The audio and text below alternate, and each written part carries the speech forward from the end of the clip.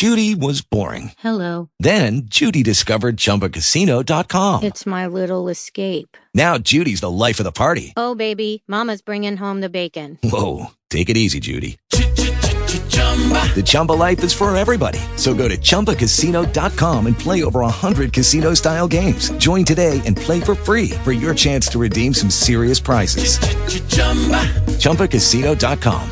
No purchase necessary. Void where prohibited by law. 18 plus terms and conditions apply. See website for details. Talk shoes. Recorded live.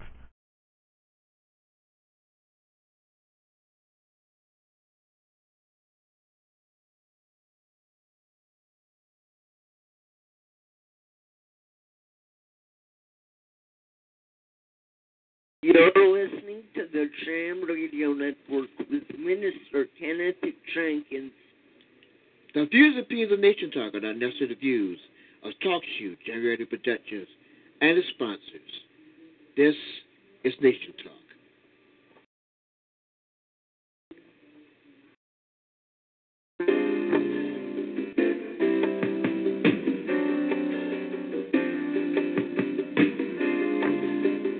This is your Sunday evening forum, Nation Talk.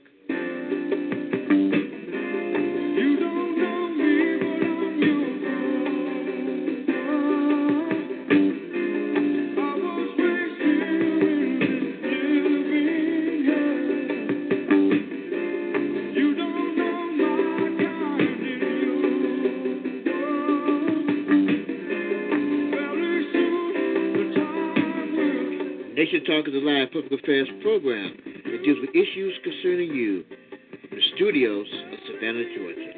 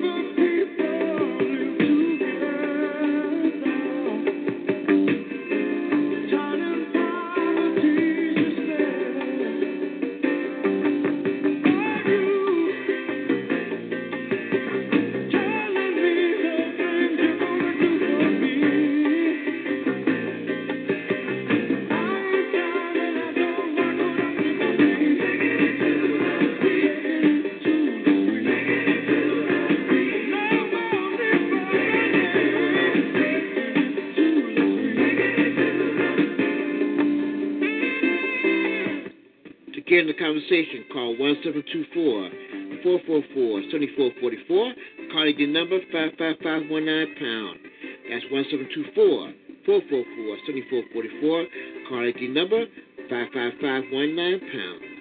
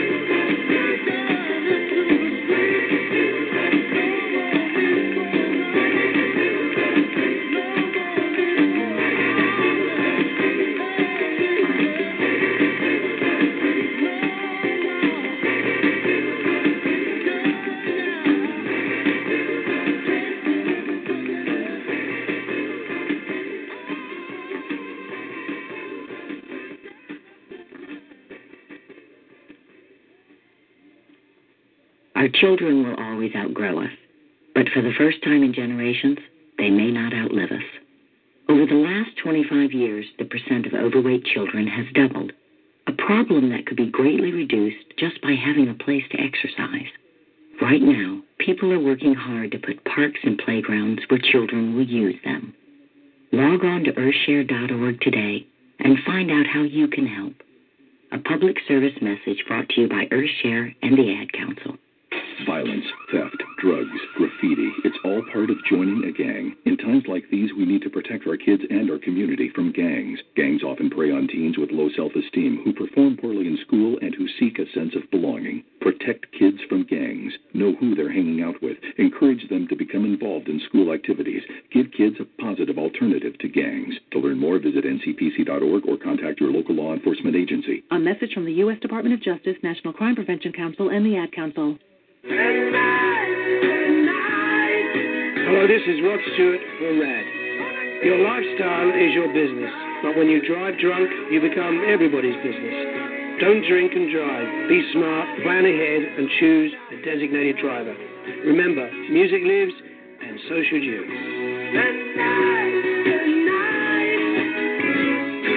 A public service announcement brought to you by the U.S. Department of Transportation, RAD, the National Association of Broadcasters, and the Ad Council. We are talking about our world today. Oh, and someone's on the line. Hi, I'm Jacqueline. Welcome, Jacqueline. How old are you? You sound so young. I'm 8. Oh, wow. I assume you're a student, right? Yes, from Jefferson Elementary. And I have a question. Sure. And what's your question? We all know the Earth has 7 continents that currently carry 193 countries. Those continents make up 29% of the Earth's surface, meaning that the vast majority of our planet, 71%, is comprised of water. Taking into consideration man automatically adapts to environmental conditions, why is it that I need to take swimming lessons? Are you ready for kids who eat healthy? Good nutrition can lead to great things. To find out how a healthy lifestyle can help your child succeed, go to mypyramid.gov. A public service announcement brought to you by the Ad Council and USDA. You're listening to the Jam Radio Network with Minister Kenneth Jenkins. The views and opinions of Nation Talk are not necessarily the views of Talk Shoe, Jam Radio Productions, and its sponsors. This is Nation Talk.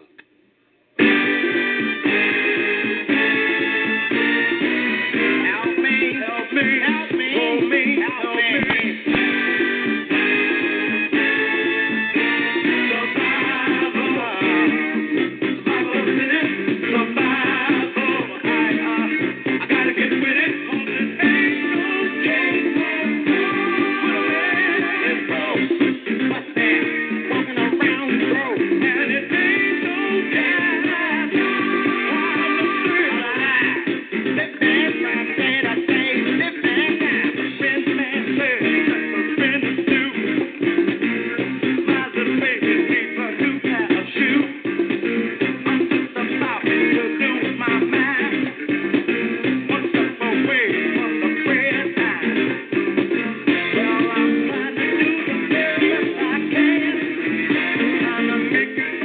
Good evening, ladies and gentlemen. This is your Sunday evening forum, Nation Talk, here on Talk Shoe and Jam Radio. Tonight we're going to be dealing with street and gang violence in the city, plus Blanco Blank, a special segment presented by PBS Digital Studios, plus interviews of famous artists, etc., along with some other news as well.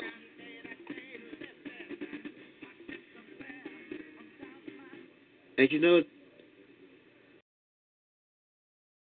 Detroit, LA, Chicago, and some other and the other cities, they're not the only ones that is gripped by violence and gang violence. Even here, yes, even here in Savannah, they deal with gang violence.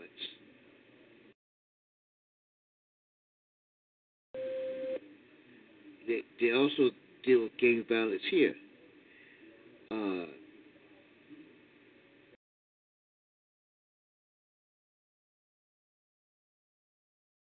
Here's one of the news.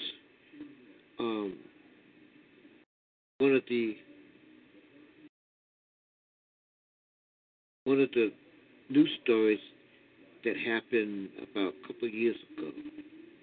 Savannah had a violent weekend. 2 homicides and a 14-year-old boy shot. WJCL News working for you, taking a closer look at the crime numbers in Savannah. Get this, there have been 31 homicides this year, but we're digging deeper, uncovering the number of unsolved murders in Savannah in 2014. Our own Chelsea McDonald working for you with that information. Chelsea? 14. Metro officers are still investigating 14 homicides in Savannah this year. They've closed 17 cases, but I spoke to some of the family and friends of those victims of unsolved cases. They just want justice. Now, in 2013, Savannah had 33 homicides and closed 24. 9 remain under investigation. I spoke to one victim's friend today. He says his friend, Terrence Felder, who died in June, was a good guy, and he thinks someone shot the wrong person. I also spoke to the family of Marvin Hills. He died right in front of them in January. Someone shot him while he was in the front seat of a car on Martin Luther King and West 44th Street. My other brother got the car and was like, and was looking at him like, man, what y'all did to my brother? Then my cousin Boski, he got out and he looked at my brother's head and was like, oh, he been shot. And the only thing I seen was my brother took his last breath and dropped his head. Now, that's the sister of Marvin Hills. She says she's given detectives all the information that she knows, but still there has been no arrests in his case. So family and friends are just begging for answers. In 2013, homicide detectives also closed 2 cases from 2012 and 3 from 2011. And for the 2 years, there's been 64 homicides, and Metro Police have closed 46. But those families who don't know who killed their sons, daughters, brothers, and sisters still want justice. Kevin. Indeed, much needed closure. All right, thanks, Chelsea. Okay. Here's more.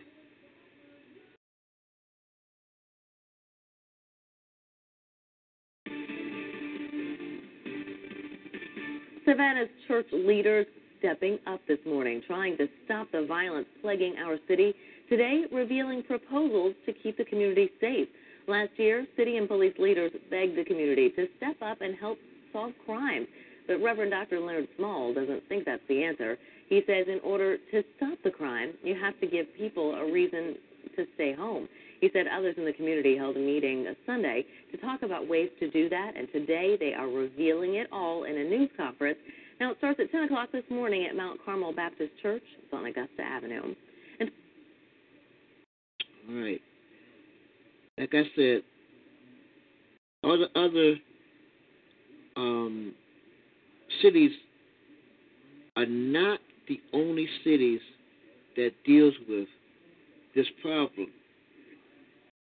Here, Savannah, we are definitely plagued with it. Just recently, there was a double homicide. Recently,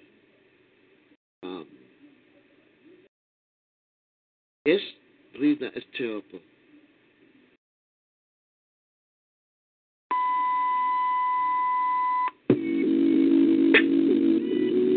Savannah, Georgia, a place known for tourism and vacation homes for the wealthy.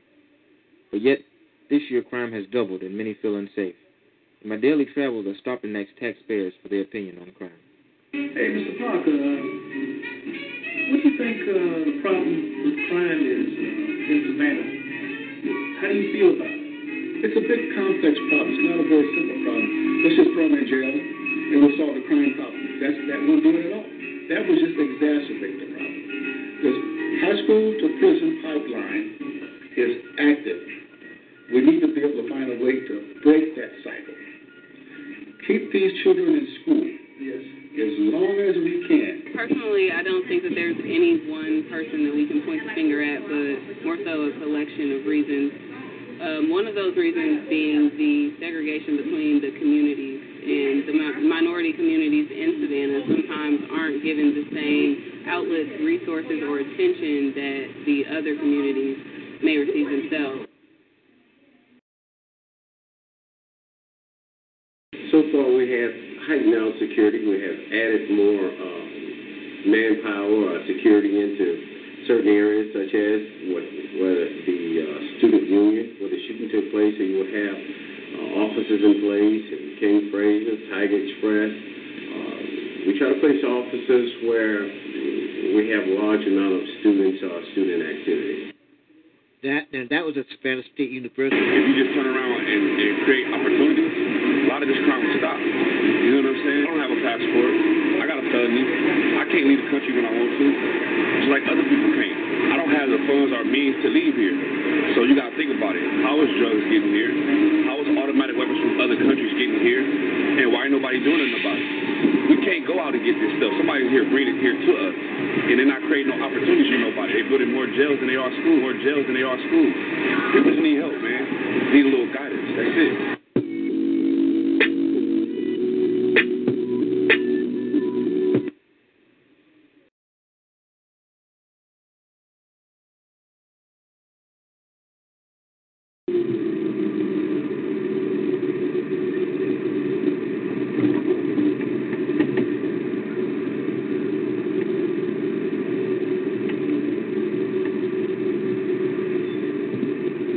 What you're hearing is River Street at night.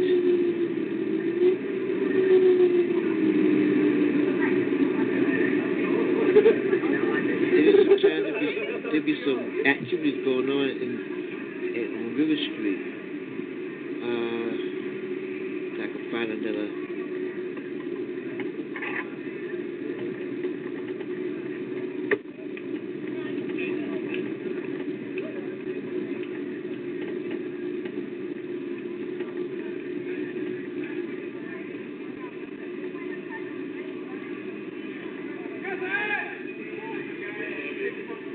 Now, I'm playing this not to discourage you come to Savannah, but I am just because of the violence that's been going on in the city. I just want you to be aware that we're not the only. The big cities have their share of crimes. Savannah is not immune to it.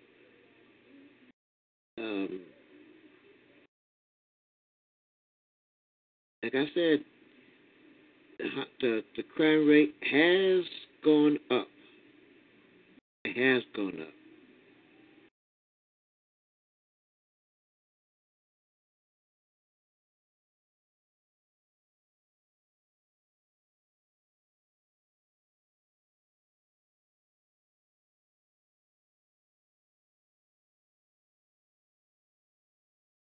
The government is ensuring that police have all of the right tools to clamp down on the proliferation of gang violence. During an anti-drug training workshop today at police headquarters, Minister of National Security Dr. Bernard Noddard said that the presence of the gang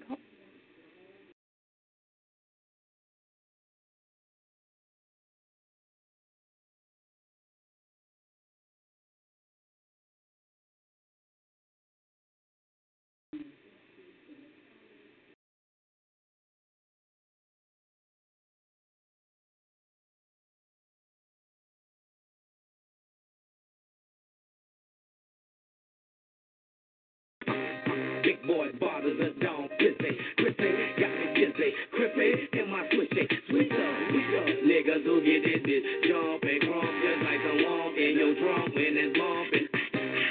I need to. Yo, lyrics stay hard and just cause they won't stand up against these flows I spit. These niggas know I'm sick, they took a laxative but still ain't dropping shit. Pain we bringing, I know you see the way the charm and the chain be hanging, bling-a-linging and swinging. Your mama say, ooh, boy, them diamonds blinding me. Where you from? Down by the river. Oh, lead. We come from down by the river. I'm drink it, on neck, bow, bad, that dank it, so okay. Yes, so okay. We come from down by the river. I'm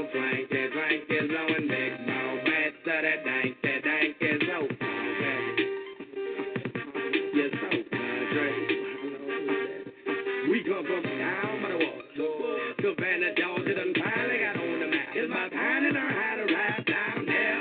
Oh yeah, y'all niggas sleeping on us. Well, wake up, wake up, wake up. Hey, what? The house on fire. Get from under the cover, get your shit, get the fuck out. Yo, we're through, motherfucker. We came to get it bugged. Stand down. If we too drunk to drink, we buy it just to pour it out. Mike, I know that you were a police officer before the you were part of a gang enforcement task force where you investigated many alleged gang crimes. And, of course, as a criminal defense lawyer, you've represented hundreds of defendants charged with a gang enhancement. Let me ask you, Mike, what is the legal definition of a gang in California? Because I get calls from people who say, I've been charged with a gang enhancement, and, really I was part of a tagging crew. Or, this was just a sort of a crew or a club of people, friends of mine, we weren't really a gang. What is a gang under the law? Well, that's a really interesting question, and it's actually an involving question, a difficult question to answer, honestly. I used to tell people a gang was easy to define. It was a group of 3 or 4 more people together that hung out together, claimed a common area or territory, and participated in antisocial behavior. I mean, that's sort of the textbook version as it morphed from years ago to now. But I just had a case where a gang expert testified, and shockingly so, much to every lawyer's surprise in this multiple defendant case, that a person is a part of a gang if they are Hispanic, have a tattoo of any indicia of claiming Southern California, that makes them a de facto associate of the Mexican Mafia. Now, that was the first time I ever heard testimony like that. And I have to tell you, no legal definition that I have ever read, ever seen, ever heard any expert testify or testify myself about ever expanded to include that. So what I tell people is this when it comes to what is a gang, what constitutes a gang under the law. And there's no pun in that a gang is whatever the district attorney thinks they can prove to a jury and get a conviction on. And I know that kind of roundabout way answers your question, but that's what I tell folks. And what we do is we attack every element that they try to put in. And, for example, the testimony we just talked about, we're just filing a motion to strike all that testimony and on a 995 motion after a preliminary hearing. So that really is the long and short of it. You have the textbook definition, and then you have this ever-evolving definition that law enforcement use. And as lawyers, we just deal with it as it comes up. We get calls all the time from parents who say, look, my son got arrested for robbery, and the DA has alleged a gang enhancement also. What is this? What can you tell people? Can you explain what is this gang enhancement? Well, from my own personal experience, and the law has definitely evolved from the years ago when I was a gang officer, and I recall as a young officer testifying over a couple hundred occasions as a gang expert. The tools that law enforcement have today to identify gang members, to track gang members or alleged gang members, has greatly expanded. So when I was a police officer, what I have found, and what I tell folks about this, is the law as it relates to street gangs and enhancements is draconian in nature. The legislators have reserved particular harsh punishment if they believe and they can prove that you're a gang member. And that's a real critical issue. There's enhancements that add time to any sentence. It's a strike, which is one of the most serious types of felonies in California. It could have long-term effects even above and beyond that case. So just in terms of the strike, though, under California 3 strikes law, what you're saying is that if there's any felony where the DA adds a gang enhancement and the person's convicted, that automatically converts it into a strike? That's correct. The gang enhancement itself under 186.22 of the Penal Code is a potential strikeable offense. Now, ironically, it's also a section that is a wobbler, and you could get a misdemeanor out of it also. But it can always be used later on as a predicate for any future crimes and future gang allegations. Now, the enhancement, is it a crime itself? Is it in addition to a crime? What does it mean to say a sentencing enhancement or a crime enhancement? It's an allegation that's filed with another crime. Basically, the section reads that someone did something for the benefit or on behalf of a criminal street gang. And what happens is if you're convicted of the underlying offense and the allegation is found true that it wasn't for the benefit or enhancement of a criminal street gang, then they can add time onto your sentence. Now, let's say that the district attorney alleges a gang enhancement, let's say on a robbery case, and that case goes to trial. Does that mean that the DA gets to put before the jury a bunch of evidence that the accused is a gang member and sort of makes him look worse before the jury? It does, and that's one of the main criticisms I and other lawyers have about the gang enhancement. Oftentimes they'll take an individual on the fringe that may know someone that's in a gang, and they'll try to lump them all together as a gang member. I have a case going on right now up in San Bernardino County Court in the High Desert where there was a party, someone was stabbed, and now they're trying to link all these kids as gang members, when in fact they're not.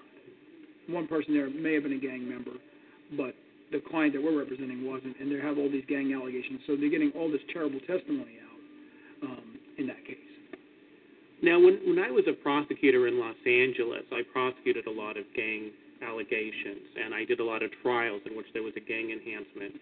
And I know that when we had a trial, when we had the gang enhancement, I was able to bring in a lot of evidence that this accused person is a gang member, that he's done a lot of terrible things in the past, that he's associated with the Crips or the Bloods or the Avenues 13 or, one of these terrible gangs. And it really has a tendency to inflame the jury.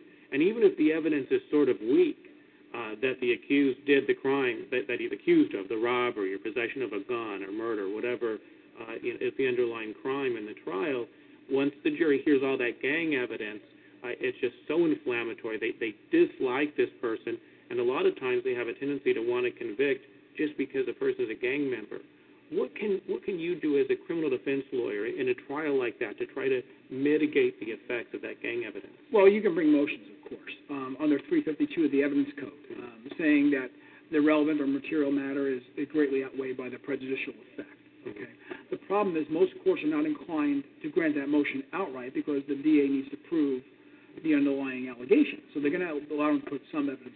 The best you can hope for, at least in my personal experience, is to limit the amount of information that the jury gets to listen to about the gang allegations. And also, and obviously what we try to do is, a lot of times this evidence is from the past. It's not relevant. It's not current. It's not topical. And we'll try to bring that out in the cross-examination. What someone might have been 10 years ago doesn't make them the same person today, doesn't make them a gang member today, just because 10 years ago they hung out with gang members. If someone has a son or a husband who's been charged with a crime and a gang allegation, Mike, how important is it to get an attorney, a criminal defense lawyer, who has the kind of sophisticated experience defending gang-type crimes in particular? It's really an area of law that unless you understand it well, unless you have a lot of experience, whether it's like from my standpoint, my practical experience, being a certified gang expert and a police officer, to handling numerous gang cases now, unless you understand the gang mentality, unless you're experienced at cross-examining gang experts, understanding how they use their information, how they train each other, how they teach each other, unless you're really versed in that area, my personal opinion is you can't properly defend someone of those type of allegations unless you really understand them and understand the underlying source of that information. I'm Mike Scaffidi, a retired police officer and now a criminal defense attorney with Schaus Law Firm. If you or a loved one are in trouble and need help, call me.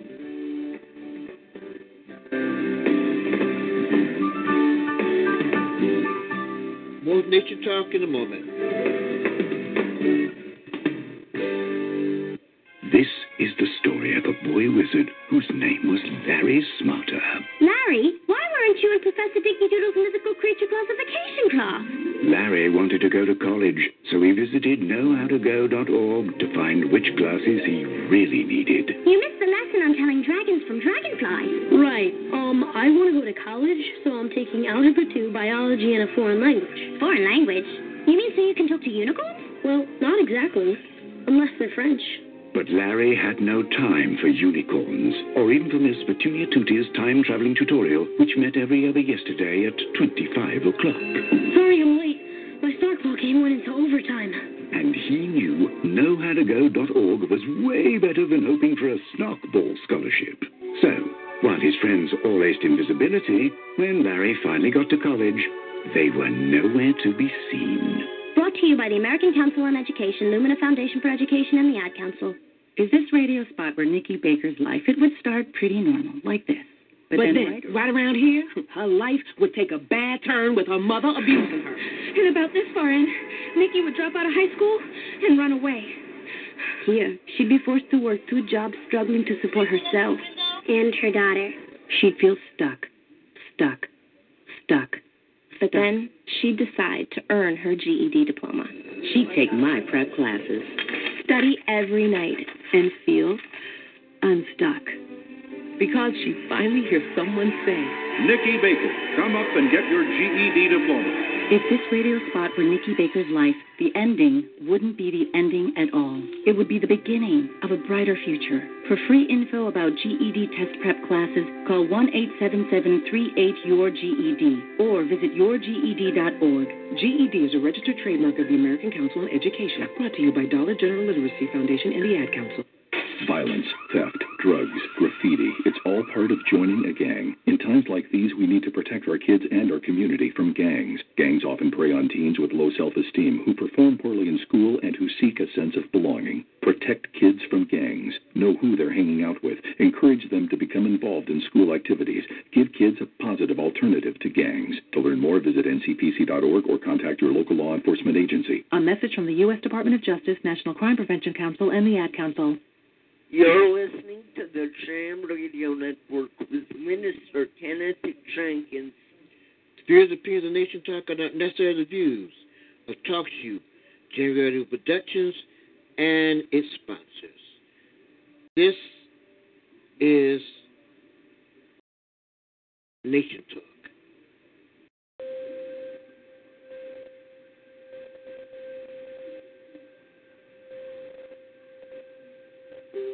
My name is Corey Paul, a.k.a. Goo82, and I'm a survivor of gang violence. Back in 1998, my oldest brother, Jacob St. Fleur, was killed by gang violence. And from that day on, my life has never been the same, you know what I'm saying? And from 1998 to 2015, there's been so many unsolved murders in our small city.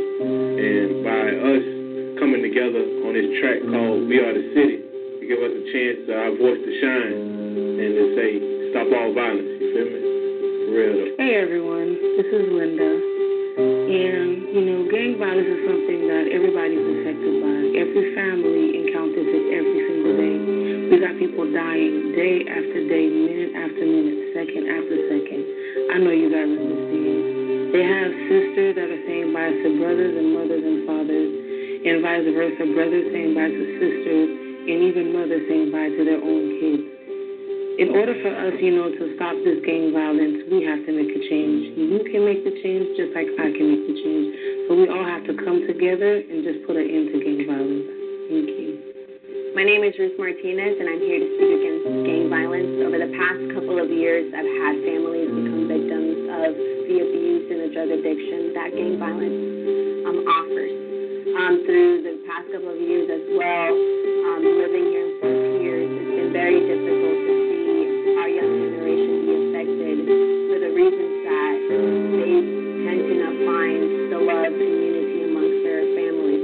So they go out into the streets looking for that. And I believe that if we can bring unity amongst this generation and this community, we'll be able to bring change. Hey guys, this is J-Town, and I just want to say, don't live that street life. Don't, try to join the gang, because it's only going to get you killed or probably in jail or something, and you don't want to live that type of lifestyle. So if you're trying to make some money, be somebody, go to school, stay in school, do something productive or something positive. When you set an example for your family or your kids or your little cousins, your nephews or something like that. Don't let the ghetto change you. Be the change in the ghetto. This is J-Town. I'm out. Hi, my name is Marlene Cherie, and I do not have any personal or direct experiences with gang violence. However, I do have friends who have lost their family members or their friends to gang-related incidences. It is truly heartbreaking and tragic to see the killings that are going on amongst these young people. It's frustrating because these are smart, intelligent people with so much potential, and they may not even be aware of it. I feel like it's definitely time for a change. This change has been long overdue. It's time for us to come together, start building up one another and encouraging each other. It's time for us to set better examples for the younger generation. So together, let's come together and bring about change. Hi, my name is Pamela, and I'm a survivor of gang violence. I will never forget April 26, 2008, when I got the phone call about my little cousin Detroit. On April 26, 2008, he was gunned down in Las Vegas. We never found out who did it, but we know that it was gang related. And since that day, my family has not been the same. My cousin, it was only her and him and her mother. Her mother passed first, and he was the only one she had left. And since that happened, my little cousin's life has turned upside down, but she's starting to bounce back with her brother. But she's starting to bounce back. But gang relation violence is very strong in the U.S. these days. And I'm a mother, and we're losing so many of our kids and family members, you know, not only in the black community, but also in the white and the Hispanic community and all. And we just need to stop the violence. You know, we wasn't here to do God's work. God does his own work. And just put the guns down. That's all you got to do, put the guns down. Do the old school, you know, but put the guns down because guns is not the answer. It's really not. And violence, it really tears the family apart because that has really torn my family apart. And we're trying to get it back together, but, you know, only God can help us. But just put the guns down because guns is not the answer. Hi, my name is Maysack Lewis, and I'm with you all today. I'm one of the four voices on a beautiful piece that we put out there. Shout out to Frankie. It's troubling. I don't feel like it's the most conducive thing for a community to have to experience so much gun violence because at the end of the day, what's going to eventually happen is we're just going to lose a lot of young people to just violent crimes. And so I was glad I was brought on to sing on this piece because for 18 years of my life, although I've been fortunate, I've not been directly impacted by gang violence, but I've grown up around it. I understand that it's a culture. I understand for many it's just a way of life, but in reality, I was glad I was brought on to sing on this piece because we get a chance to just open up people's eyes so that they can step outside of themselves and reflect on some of the actions that they're making or taking and how it impacts people. Like when you think about gun violence, I'm sure just about everybody who I grew up with can think about somebody they've lost or somebody who's close to them who has been taken. And it's not just, a being, but it was a brother, it was a sister, it was a mother, it was a father, it was a son, it was a daughter, and it was a friend, maybe even a lover. And so step back and reflect on that and see how that life can impact so many people's lives.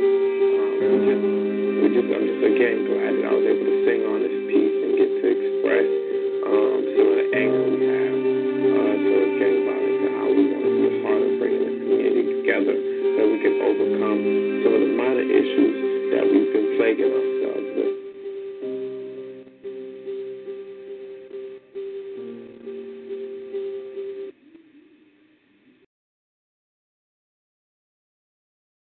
By the way, that was in Fort Pierce, Florida, when that happened. Okay, here is Chicago gangs have just sent a message to Trump that would change everything. Listen to this.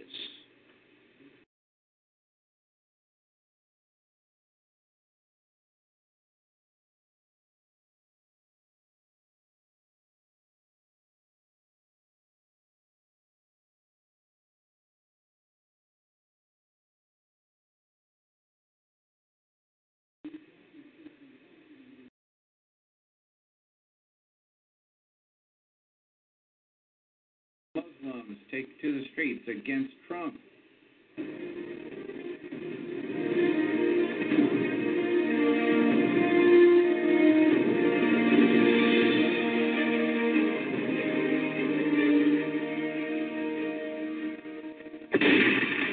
Brother Jim reporting here from Red State Watcher, February 2nd, 2017. Breaking, hundreds of Muslims take to the streets against Trump.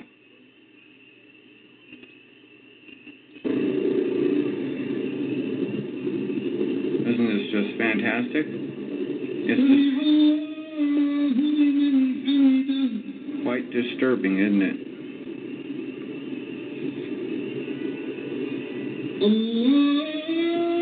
Now this is the Obama legacy left over. Yep. And all these people that think they're supporting this, wait till the day comes when they want to cut off your head, rape your daughter, murder you, torture you, cut off your hands, or blow your head off with a gun. Wait till that day happens. Because they're coming to get rid of all of you unless you do the same exact thing. That is their caliphate.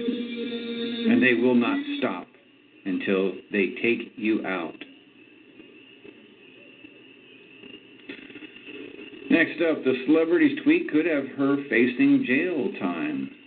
Sarah Silverman tweet violates U.S. Code 2385, which states, whoever organizes or helps or attempts to organize any society, group, or assembly of persons who teach, advocate, or encourage the overthrow or destruction of any such government by force or violence, or becomes or is a member of or affiliates with any such society, group, or assembly of persons, knowing the purposes thereof, shall be fined under this title or imprisoned not more than 20 years or both, and shall be ineligible for employment by the United States or any department or agency thereof for the 5 years next following his conviction. So what did Sarah Silverman do? She tweeted this. Wake up and join the resistance. Once the military is with us, fascists get overthrown. Mad King and his handlers go bye-bye. And here's the law. From the Cornell University Law and School, law.cornell.edu. We just read it. There it is. Sorry, Sarah, but I guess you weren't thinking too well when you decided to throw that out there. Ouch. It's amazing what you can get in prison for just by getting on your computer nowadays. Kellyanne Conway just said what everyone else is thinking about protesters at Berkeley. Yes, I would love to hear from Kellyanne Conway. She spoke her mind about Berkeley protesters that were shutting down an event, thus blocking the freedom of speech from taking place with acts of violence and anarchy. The GatewayPundit.com reports. Kellyanne Conway on Berkeley riots and Democrat Party. A bunch of crybabies, hysterical about everything. You remember when the left said they were for free speech? This morning on Fox and Friends, Trump advisor Kellyanne Conway discussed the violent riots and protests that took place last night on the University of Berkeley, destroying their own university, California campus, in an effort to shut down free speech. The counselor to President Donald Trump stated that she would like to do a survey of those who were protesting to see if they even knew when they were or what they were protesting. Kellyanne opened, what has them so in a lather? Is it the free speech issue?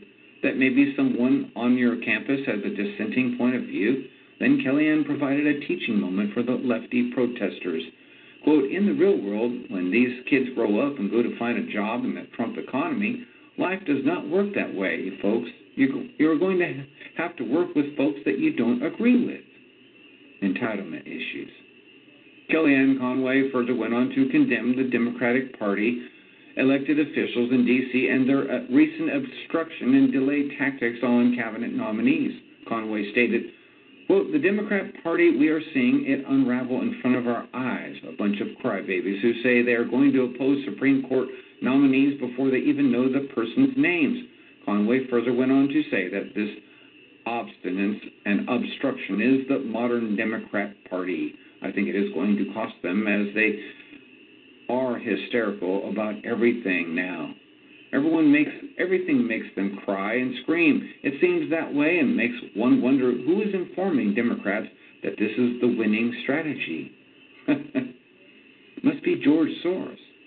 Donald Trump has been president for less than 2 weeks, but already his administration has exposed Democrats as a bunch of crybabies who are unwilling to work with a leader they don't agree with. Counselor to the President Kellyanne Conway said Thursday morning, the Democratic Party, we're seeing it unravel in front of our eyes, and we're seeing it to be revealed in front of our eyes, Conway said on Fox News, Fox and Friends, Thursday morning. Again, she says, the obstinance and obstruction is the modern Democratic Party. She said, I think it's going to cost them because they're hysterical about everything now. Breaking news, Chicago gangs have just sent a message to Trump that will change everything for them. According to mega pastor and advisor to President Trump, Darrell Scott, top Chicago gang members have reached out to him claiming they respect what President Trump is doing and want to stop the killing. Please watch and share this message and video today. Make it the most viral video on the internet. If it is true, it could signal the end of the war zone that is in Chicago. Busy day for President Donald Trump. He was nominated for a Nobel Peace Prize today. We broke that story earlier this morning. Meanwhile, a megachurch pastor, Darrell Scott, sat down with him. Get this, folks. He said that the Chicago gangs contacted him. They promised to murder less if Trump would come to the table, that they actually respect him. I cannot make this up.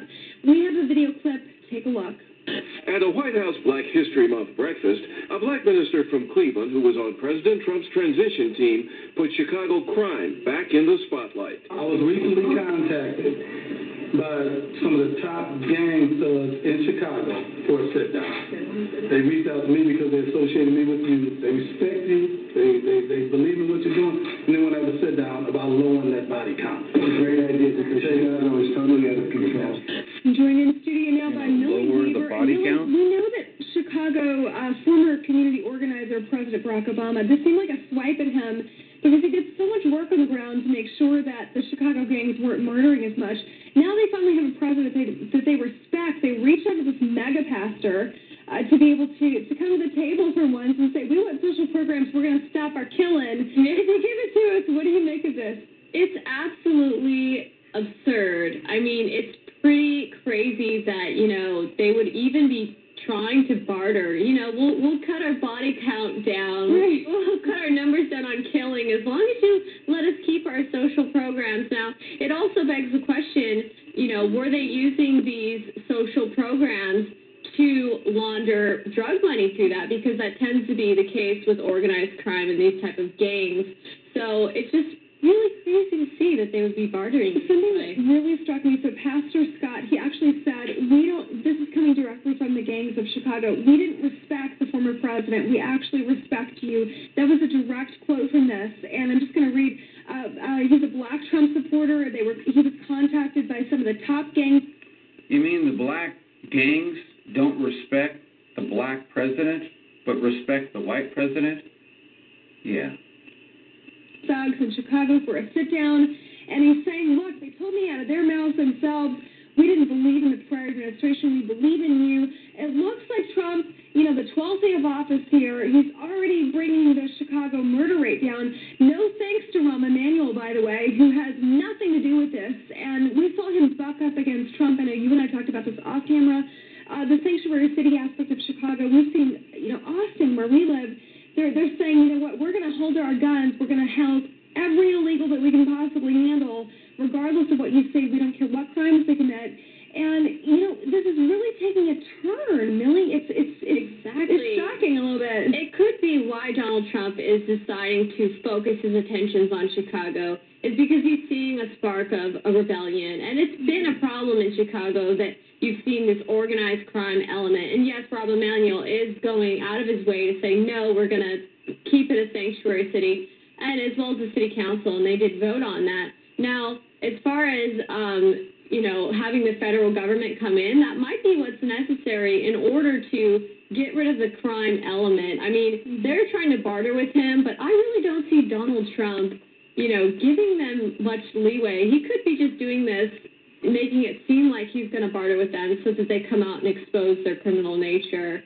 I don't think he's not going to actually negotiate with that. I really don't. Well, I mean, you know what? Anybody who wants to come to the negotiating table, I really commend them for that.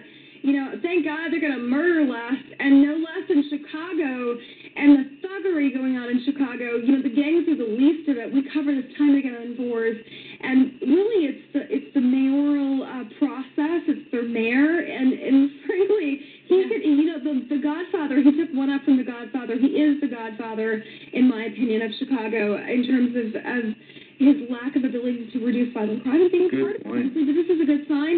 I want to take us now. So you put in some stories.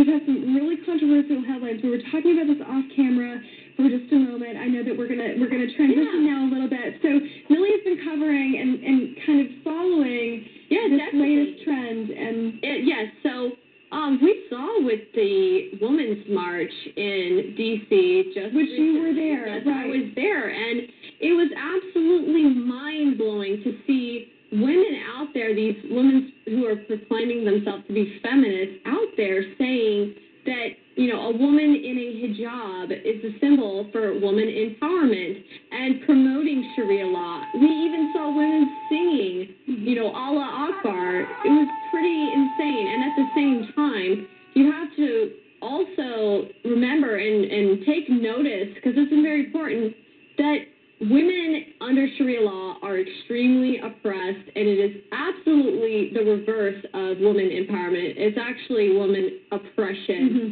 And so I just find it, really crazy that we're going to be, we were going to be allowing in these Muslims from other countries where, we could have potential ISIS members coming through, and then we have, this Rahm Emanuel saying, no, we're going to go ahead and let this be a sanctuary city regardless.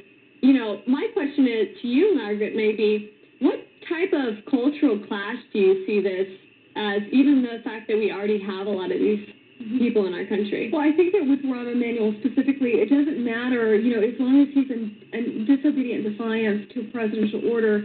There seems to be almost like a demonic energy where there's an utter confusion surrounding what is oppression and what isn't. And we cover this really frequently on the board.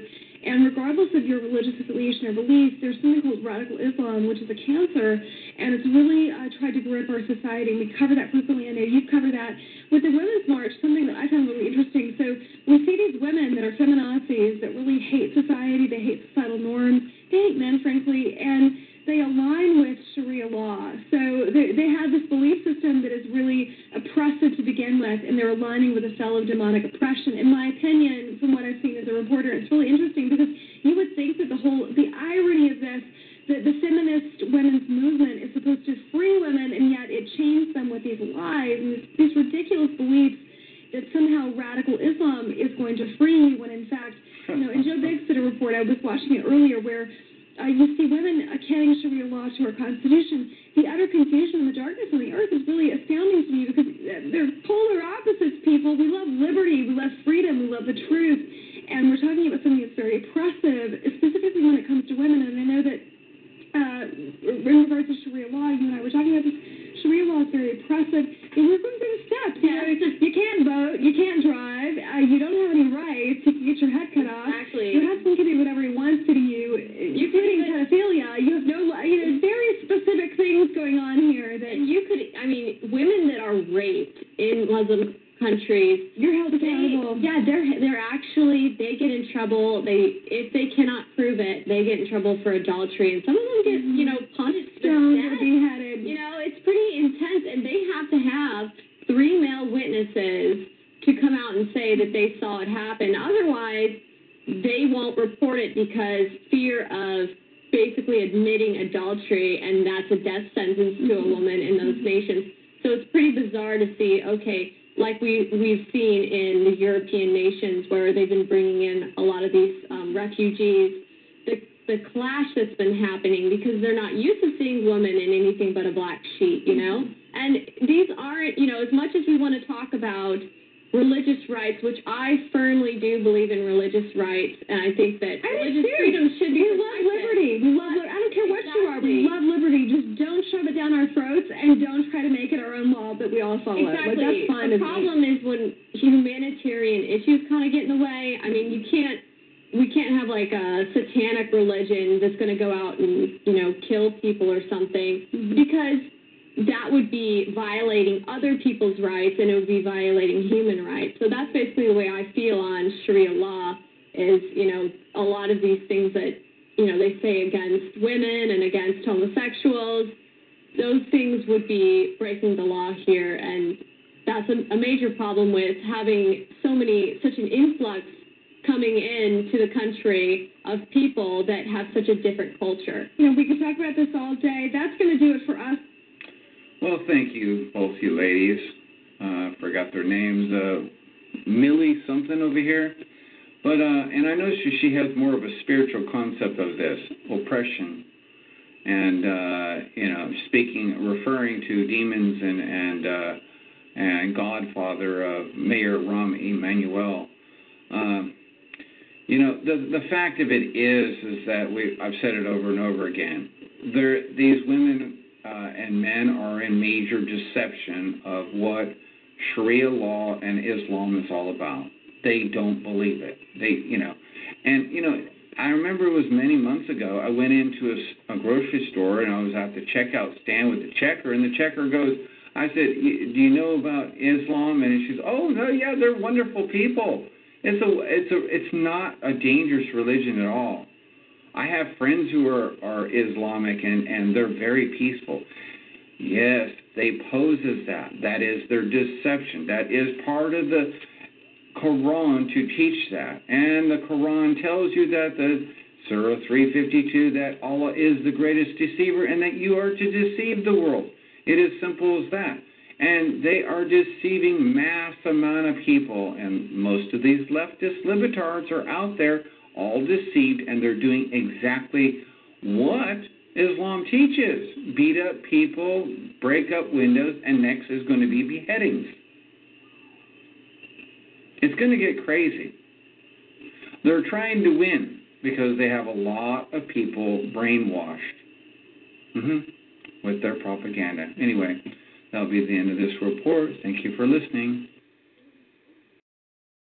Violence, theft, drugs, graffiti, it's all part of joining a gang. In times like these, we need to protect our kids and our community from gangs. Gangs often prey on teens with low self-esteem who perform poorly in school and who seek a sense of belonging. Protect kids from gangs. Know who they're hanging out with. Encourage them to become involved in school activities. Give kids a positive alternative to gangs. To learn more, visit ncpc.org or contact your local law enforcement agency. A message from the U.S. Department of Justice, National Crime Prevention Council, and the Ad Council. You're listening to the Jam Radio Network with Minister Kenneth Jenkins. The views and opinions of Nation Talk are not necessarily the views of TalkShoe, Jam Radio Production, SodaHead.com. Let's try this again. The views and opinions of Nation Talk are not necessarily the views of TalkShoe and Jam Radio Productions and its sponsors. This is Nation Talk.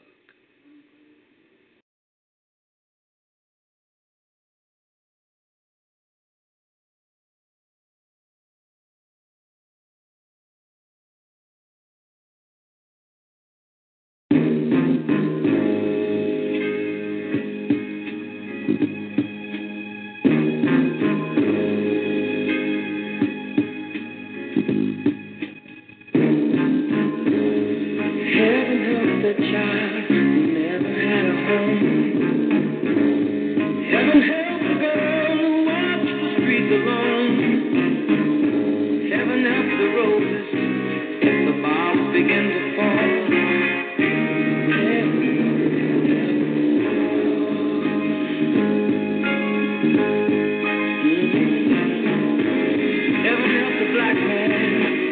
troubles no more day. Never help a white man if he turns back away. Good evening. Welcome to the second half of Nation Talk. Tonight, we're talking about gang and gang violence mostly. Also, we have our feature segment, Blank on Blank, presented by PBS Digital Studios. These are lost interviews of famous artists, etc. They'll be coming up later on tonight. And, of course, some news.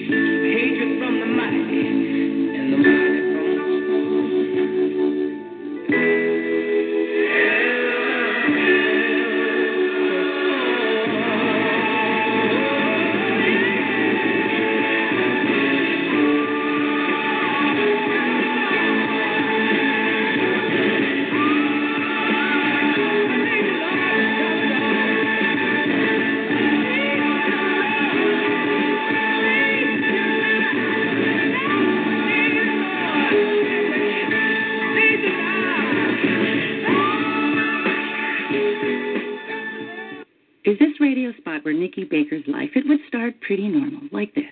But then right around here, her life would take a bad turn with her mother abusing her. And about this far in, Nikki would drop out of high school and run away.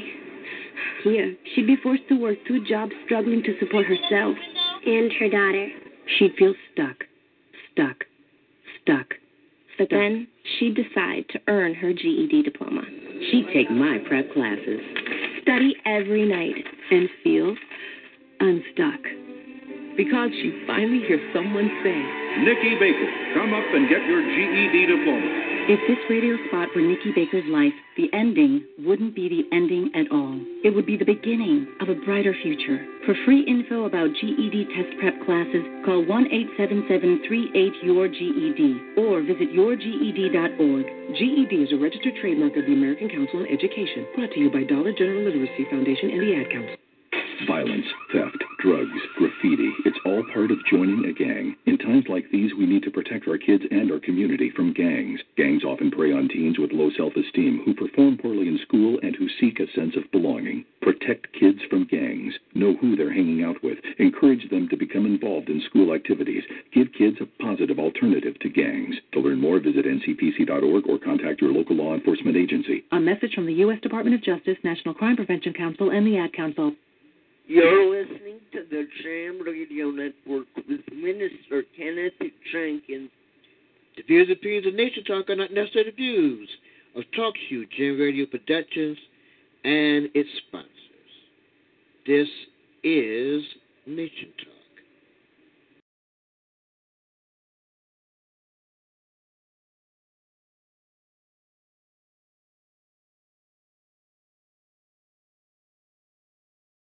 What part of LA you from? I'm from Watts, baby. What's it like living on Watts? Alright, man. You hear a lot of rumors about it being too rough, too hard. Yeah. It's not even like that, man. It's only like that. You can make it that. Hey, what's up, people? My name is Curtis Kevin. I'm from 99 Watts Mafia Crip. My name is Crip from the hood. East Side, 99 Watts. But all those projects in Watts, everybody knows there's a lot of projects in Watts, right? Yeah, it's Right, Jordan down. We got, I'm gonna name the projects and you tell me what you think about them, alright? Okay. What's up with Hot in the Village?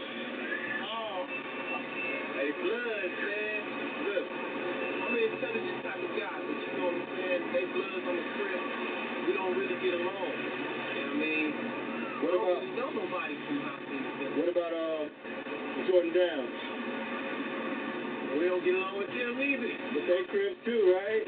Yeah, they Gray Street, so you know. Hey, I'm just gonna put it to you this way. I'm the type of nigga get on with everybody. You know what I'm saying? But if it's with my homies, I'm gonna have to rob it, man. You know what I mean? But I ain't out for no, man, it's time for peace in this month. What you think about this? Wait, what you think about these people over here? They need to go to head. Hey, what's up with the people in Imperial Court? Another project in Watt. DJ Watt. They straight, man. They cool. They I don't know nobody. I don't know nobody in either one of these hoods. I mean, I do. But if they from that hood, I don't know. I don't even sweat them. I don't even know where you from, son. As long as they sweat me, you know. I'm sure you cross paths with some people from the Nickersons, though. Yeah. Because they're deep, right? So, man, I used to dance back in the day before I got put in the hood. You know, I danced, where we met at was in Nick. Them niggas, let me tell you, man. When the riots jumped off, Peachtree, everything, Suave, man, we got to kick with all type of females, eat good, and all that, you know what I'm saying? And now some more whack bullshit now. Well, let me ask you something about your neighborhood. Like, you born and raised in Watt? Or when you move to Watt? I was born in Milwaukee, Wisconsin. How long you been in Watt? Like 17 years. What's up, my nigga?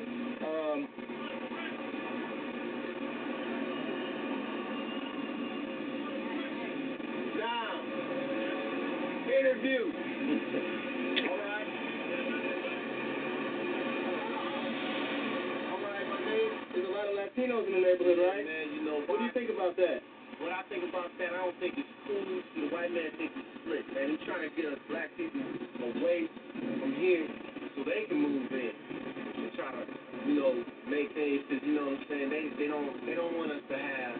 They don't want us to have anything. So you're saying they don't want you to have your own neighborhoods and your own communities? Now, is there any sort of racial tension between the Latinos and the blacks and Watts or any parts of South Central? Well, according to you? In East LA it is, but the Latinos over here don't like blacks much. We, black people, man, we don't care what race you are, you know what I'm saying? We don't care. Yeah. It's like this.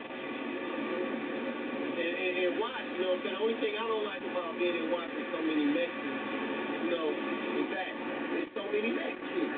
You know what I'm saying? They keep, every time they gonna sell a house or whatever, they put the new sign up, now selling this house in Spanish. Ain't cool, man. How you gonna put it in Spanish when they coming here to learn English?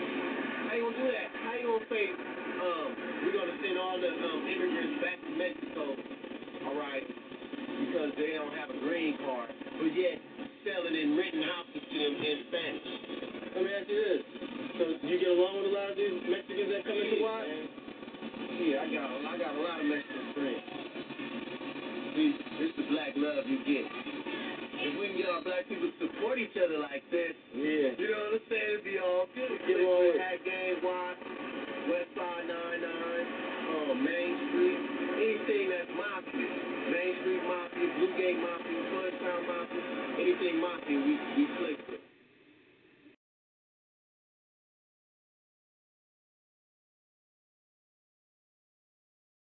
If you write anything on your computer, you need to get Grammarly. I write pretty much all day because I was so caught up in the gang life and being on the streets, running around. I had no time to hear anybody out.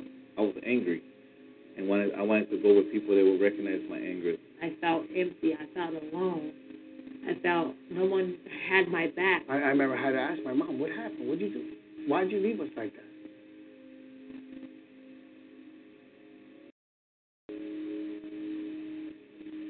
These are the reactions of hurt people.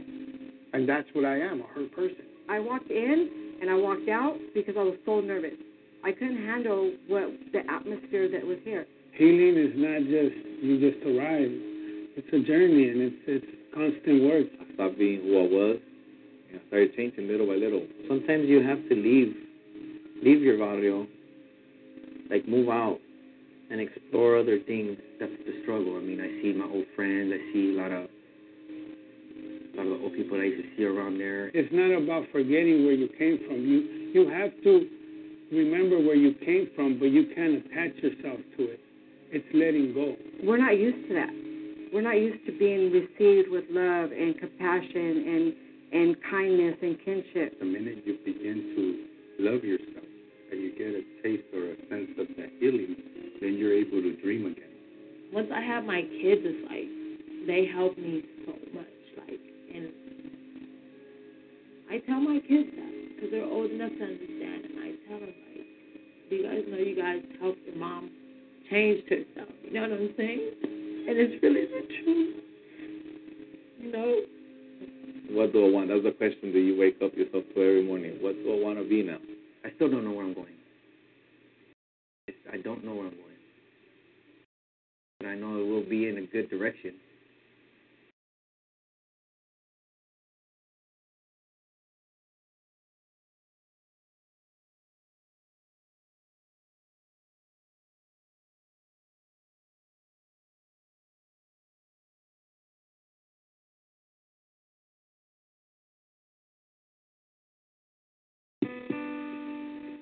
They call him Pop and Father G.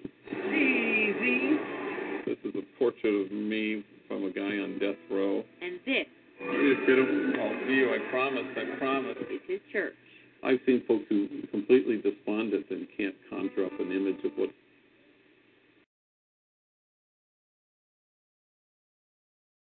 tomorrow's going to look like. But I've never met a monster. I've never met an evil person. Never. This Jesuit priest has buried more than 200 people, many of them under 18 years old, all lost to gang violence. You know, out here in L.A., man, the streets is real, you know. And I've been shot on 2 different occasions, for the record. It was a cycle of violence, a cycle of being in the neighborhood. Why do you do that? Scripture has this thing about the widow, orphan, and the stranger, and these are the folks that you're supposed to have a preferential love for. These are the folks at the margins, with folks whose dignity has been denied, and folks who are demonized. You call it boundless compassion. What is that? Well, it's a way of kind of making room for all these folks, you know, no matter what, to kind of know that everybody's a whole lot more than the worst things they've ever done. In the City of Angels, gang life and drive-bys, not just the stuff of Hollywood tales. L.A. has more than 450 gangs with membership over 45,000 according to the LAPD. You'll hear Father Greg Boyle talk about infusing hope in those to whom hope is foreign. You call gang involvement the lethal absence of hope. Yeah. What is that? You know, not all choices are created equal. I wasn't exposed to poverty or violence or people running up to cars selling drugs or shooting. Everybody here has been exposed to that many times over. The luck he was born with drove Father Boyle nearly 30 years ago to create Homeboy Industries, pulling gang members out of the often deadly track they're on, helping them clean up their lives and giving them jobs. Who gets to come here?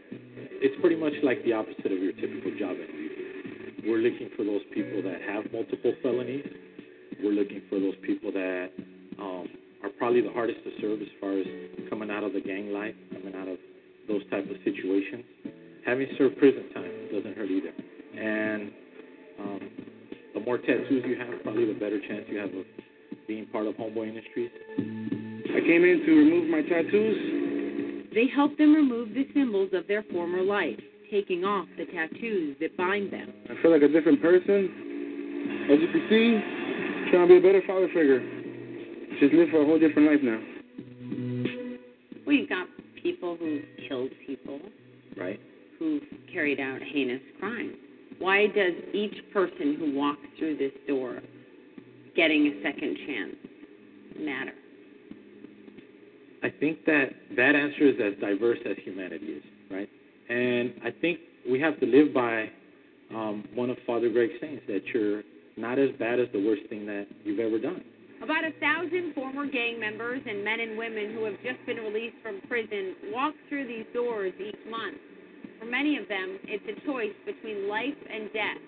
And the way they see it here, nothing stops a bullet like a job. For Steve, Angela, Janet, Carlos, and Lamai, all former gang members, the uphill battle has been tremendous. How old were you when you joined the gang? 16. 13. 10. 13. 13. Did you think you'd live to see age 50? Raise your hand, any of you. No. Now, do you think you'll live to see age 50? Yes. Everyone. Angela has lost custody of her 4 children. How do you feel? Like, every day is like, you just have that glimpse of hope, you know what I mean? Like, I know as long as I keep one foot in front of the other and I keep doing the right thing and I don't backslide, like, it's going to be okay, you know? Janet spent 3 years in prison. Carlos served 13, and Lamai served 8. Steve was sentenced to life, but was released after 17 years. The gang life, what is it that drew you in? It's just the feeling of being welcomed and being, you know, it's like a bunch of brothers and sisters that you didn't have.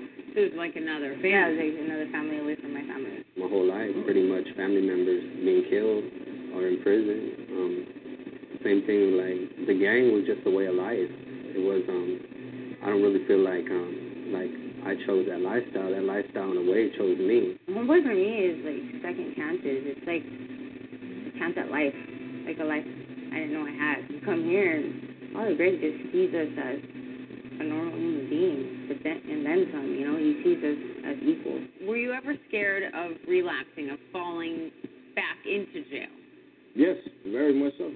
Very much so, because what kind of drew me into the gang culture was making money. It started with the money, make the drugs, you know, selling drugs. I mean, after a while, you come to realize that you do need to change. You can't just be out there your whole life running around not doing nothing for yourself. Why do you think this works? I think it works because people come in wanting that change. We don't look for them. We don't advertise it. It's on you. You know, you want to come here, you come willingly. More than 30,000 former gang members have come through Homeboy, and for those completing a special 18-month program, Boyle says only 30% return to prison. That's compared to more than 60% across California and close to 70% nationwide, just 3 years after their release. Why are your numbers so much better? Well, I think a lot of times, you know, we have a menu and list of services to deliver. And then we become the DMV, you know, it's like now serving number 43. So what do you need? So you need counseling, okay. Parenting, good.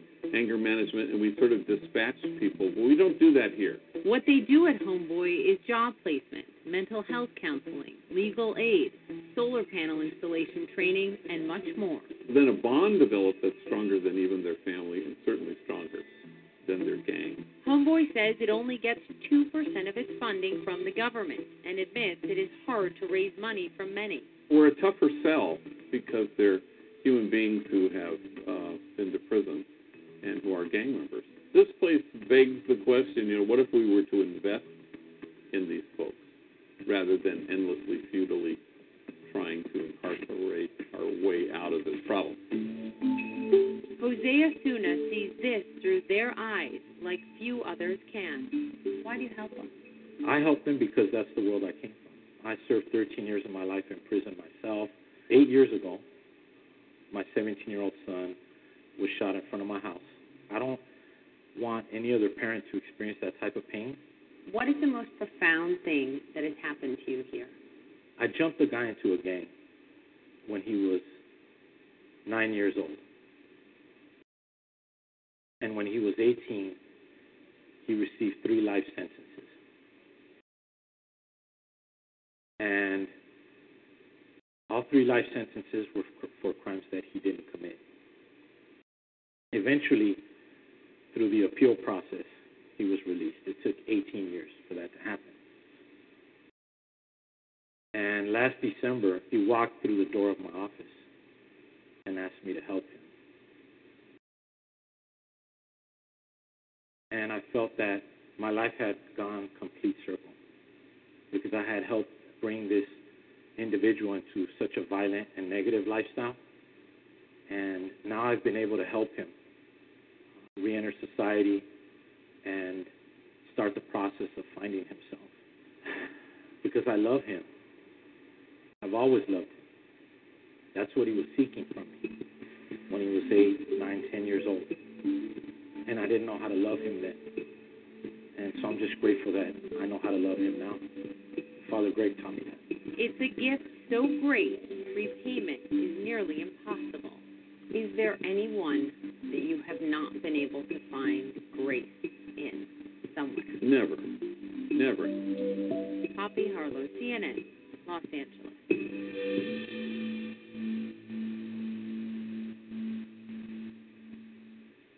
Now, we've been talking a lot about street violence and crime just throughout the program.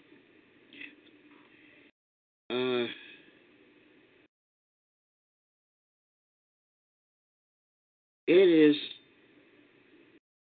like I said at the beginning of the program, L.A.,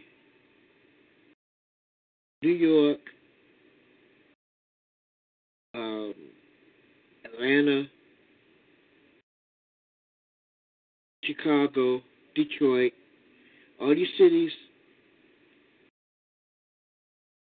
these aren't the only cities that have crimes that we know of. Even here in Savannah, we have street gangs.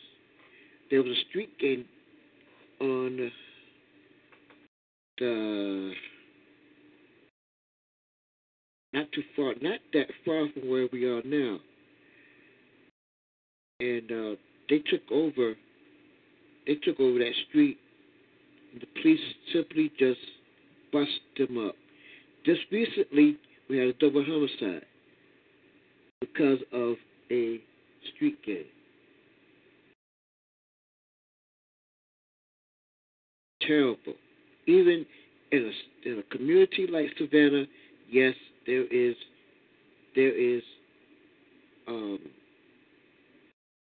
crime.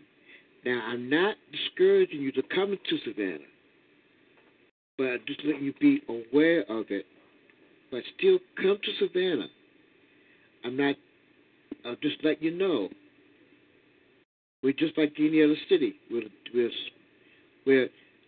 Savannah is mostly mostly historic, and it's more like a tourism city. And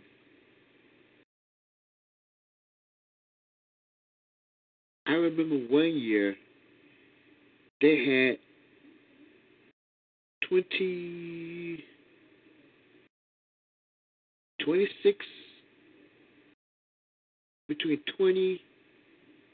and 26 homicides in 1 year. Some of it was crime related, some of it was gang related, you know.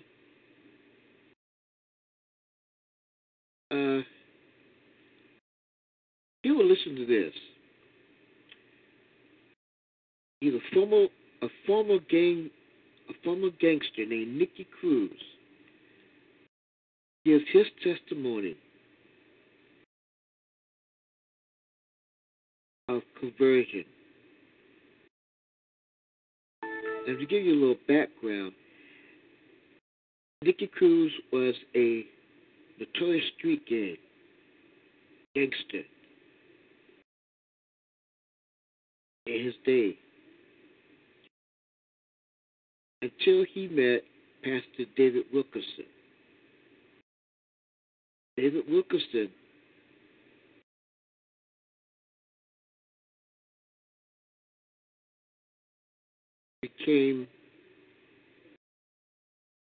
was a way to keep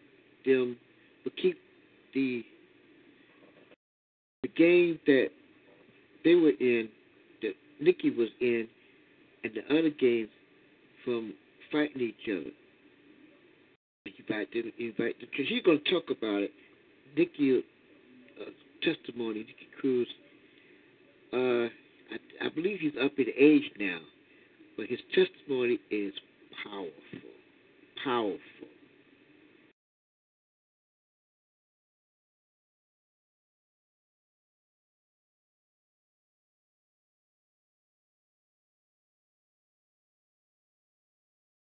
I was about 3 blocks down when I heard the sound of the trumpet, so I started running with my gun, and I stood there watching everything.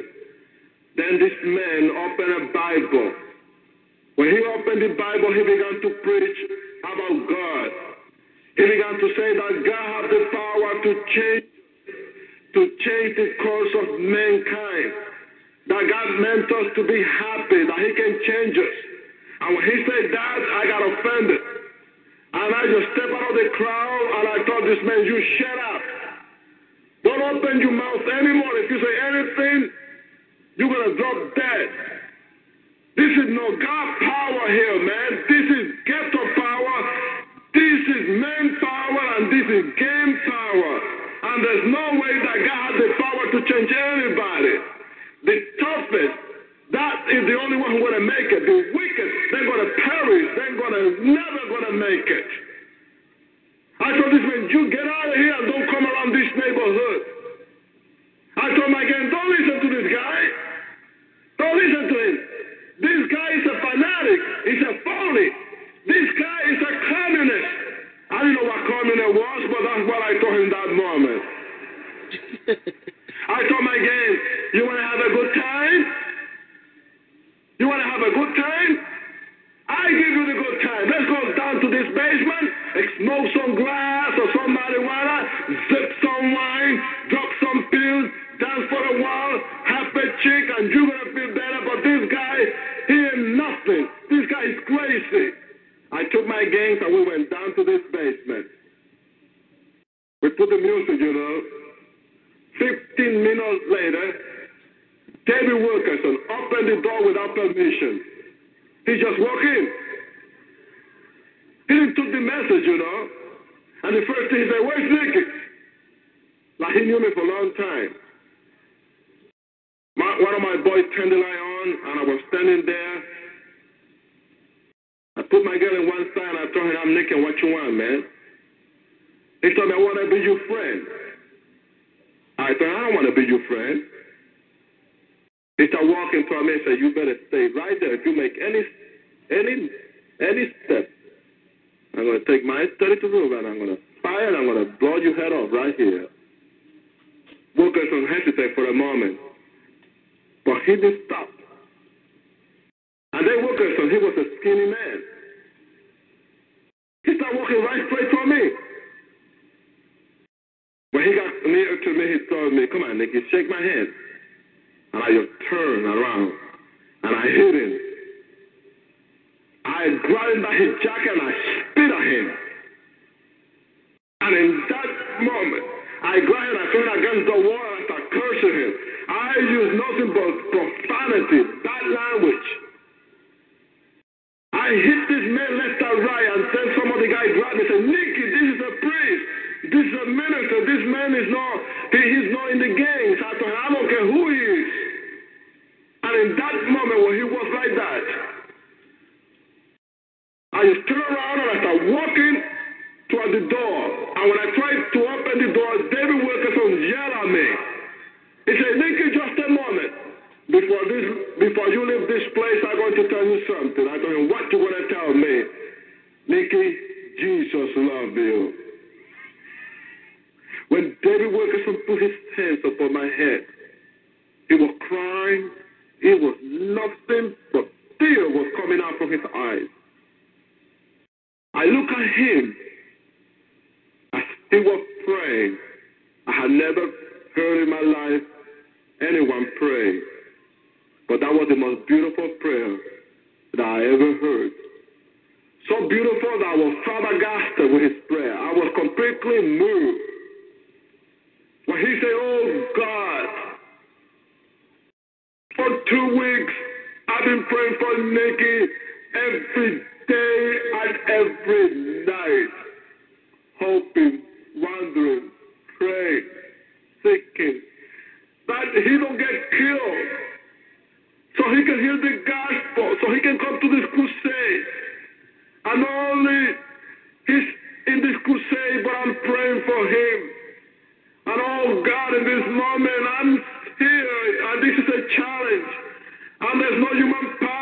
there's no personality that can change Nikki. There's no gimmick and there's no magic. And oh God, I'm scared. But in this moment, I'm going to ask you to come down and just touch Nikki's life and let a miracle come out from the darkness. Let him know that you love him as I told him that you care and you love him. He's here and I have to believe that you can do that miracle. And when I heard this man praying in that way with a broken heart, I felt his heart beat. I felt his vibration that was so strong. In that moment, I was confused. In that moment, I just want to just cry, but I hold down because my pride. There's no way I'm going to cry because I promised myself that I will never cry again. The last time I cried, I was about 8 years old, and that was the last time I cried. And in that moment, I just took Dave Wilkerson's hand, and I pushed his hands away from me, and I pushed it. I said, get away from me. I was under conviction. I didn't know how to fight the whole thing. And in the same moment, I just want to call my gangs, and I want to say, let's get out of here. Let's split. This is not our place. And when I turned just around, I saw with my own eyes the greatest miracle that really touched me completely. When I just turned around to call my gang to split out of that place, there was Willie, the guy who told their workers that I don't believe in love. Willie, the cripple. Willie, that judge was full of hatred and bitterness for what happened to him. Willie was there in that floor. He was kneeling down, crying and crying and crying without stopping. He could pray, but I remember he tried the best he could. But the only thing that he said is, Jesus, Jesus, for almost 20 or 25 times. Help me, please. And he began to hit his chest. Then there was Tully, Tiny, Albert, Israel, and this guy was crying. I'm talking about the worst cry. I'm talking about the guy who was nothing but murder. I'm talking about the criminals. I'm talking about the toughest boy from the mammals. I walked to Israel because I couldn't understand what's happening. I shook him up. I said, hey, Israel, baby, what's the matter with you, man? Israel, he hardly could say anything. He was so broken. He said, Nick, I gave my life to Jesus. At that moment, I say, oh, God, I don't know if this is the truth that you love me. Like this man said that you love me. I'm confused. I am confused. I don't know what is the difference between day and night, between summer and winter. I'm lost. I can't think straight. I lost my feeling, my identity. I don't know. I cannot touch reality so far away from me. But if you really love me like this man said that you love me, come, please help me. And then just like that, in 10 minutes later, as I was still kneeling down there, I heard the most beautiful, beautiful feeling in my life. I felt like that heavy burden was taken away from me, that good. And right there, I started crying, laughing and crying. And I went to their workers and I said, Dave, I know that Jesus loves me because I can feel it. I know he's healing my heart. And that's the only thing that I can say. I'm healed because of the love of Jesus Christ. Jesus is beautiful. He can really change your life if you let him. Shall we pray? Now is the time, Jesus, to walk down the aisle. Right this moment, let thy presence, where with every hang-up, with every problem,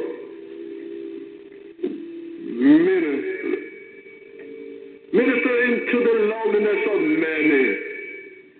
Oh God, I'm coming to the depths of our problems, into the depths of our sin,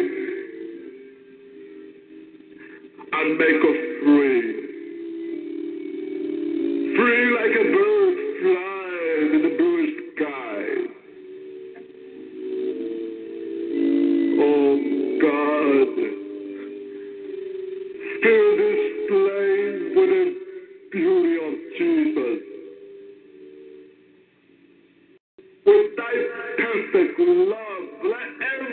human being here feel the impact of thy forgiveness.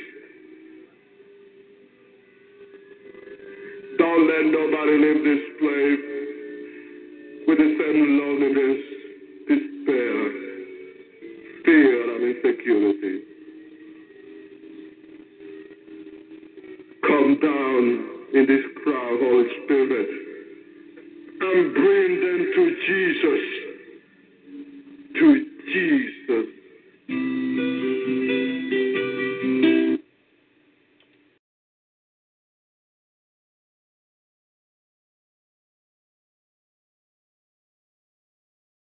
The First Amendment reads, "The people shall not be deprived of their right to speak." The odds are the person you just heard is an African American. Because African Americans are twice as likely to suffer a stroke as white Americans. That's twice as likely a stroke could rob you of the freedom to speak your mind. Help beat the odds. Call 1-888-4-STROKE or go online to strokeassociation.org. Join the power to end stroke. Brought to you by the American Stroke Association and the Ad Council. Violence, theft, drugs, graffiti, it's all part of joining a gang. In times like these, we need to protect our kids and our community from gangs. Gangs often prey on teens with low self-esteem who perform poorly in school and who seek a sense of belonging. Protect kids from gangs. Know who they're hanging out with. Encourage them to become involved in school activities. Give kids a positive alternative to gangs. To learn more, visit ncpc.org or contact your local law enforcement agency. A message from the U.S. Department of Justice, National Crime Prevention Council, and the Ad Council. You take the family to the food court. Your wife and Pete head for tacos. You and Danny want Chinese. You look up at the menu. You look down to see what Danny wants. But you don't see Danny. Danny! Every parent knows that feeling. Imagine if you were actually abducted. To receive free Amber Alerts on your cell phone, go to wirelessamberAlerts.org. A child is calling for help. Brought to you by the Ad Council. Susan was a Christian, and her co-workers knew it. But how did they know? She rarely mentioned her faith. Her work was top-notch, of course, but her co-workers were sharp, too. It was something else about Susan. She clearly was not out just for herself. In a competitive industry, she knew how to share credit. She was for her associates. That quality alone spoke volumes. This is Howard Budd Jr. of Laity Lodge. The Thessalonians were so dear to Paul that he shared not only the gospel with them, he shared his life. He was for them. What about you? Are you for your colleagues? At work, can you share credit? People notice when people care in the high calling of our daily work. For more information, visit ourdailywork.org. The peers and peers of Nation Talk are not necessarily the views of TalkShoe, Jam Radio Productions, StoryHead.com, and its sponsors. This is Nation Talk. You're listening to the Jam Radio Network with Minister Kenneth Jenkins.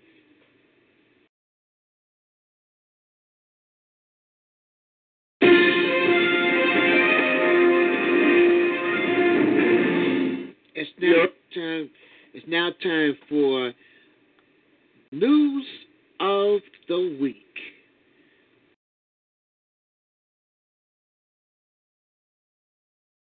It's now undeniable that the LGBTQ rights are in danger of being rolled back. This is an article from the Huffington Post. Michelangelo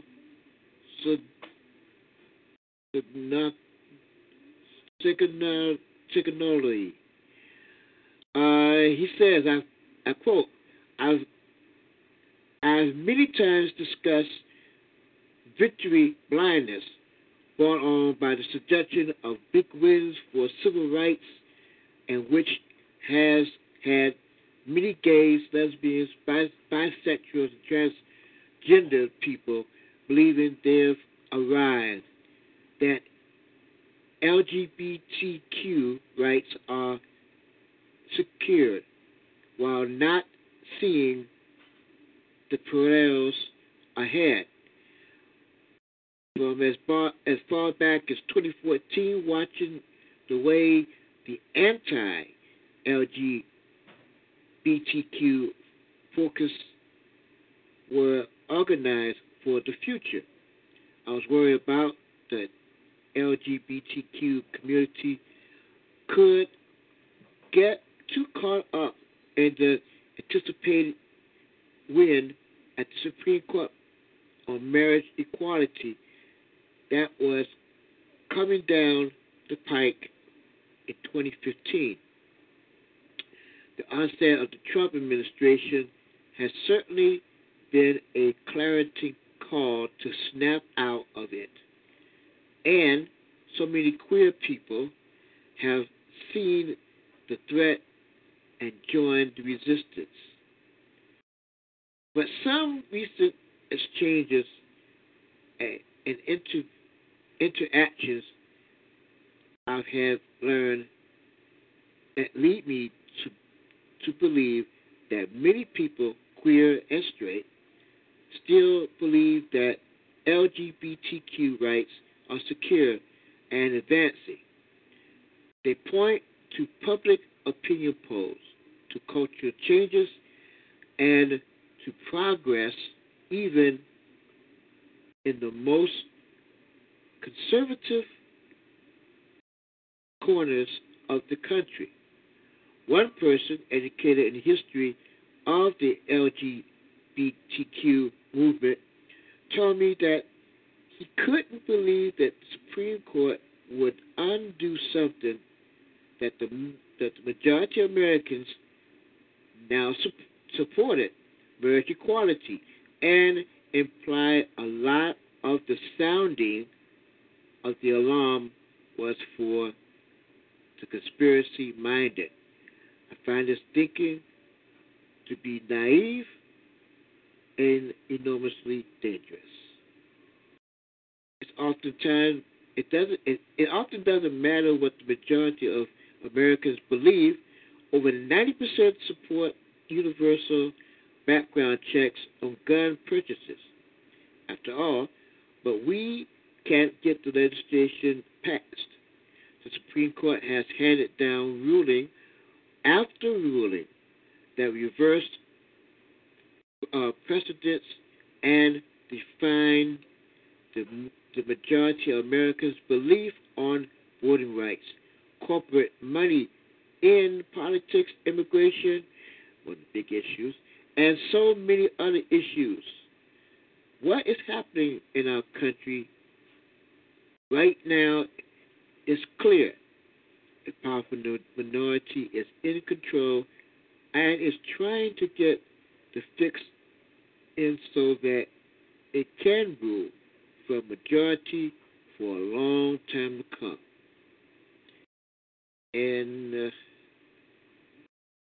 here's some of the facts. Donald Trump's Supreme Court picked Neil Gorsuch. He wrote a dissenting opinion 2 weeks ago regarding Arkansas, the birth certificate for children of same-sex couples, defining himself as the new hardline leader on the court for religious conservatives and inviting lower courts to view the Abigail marriage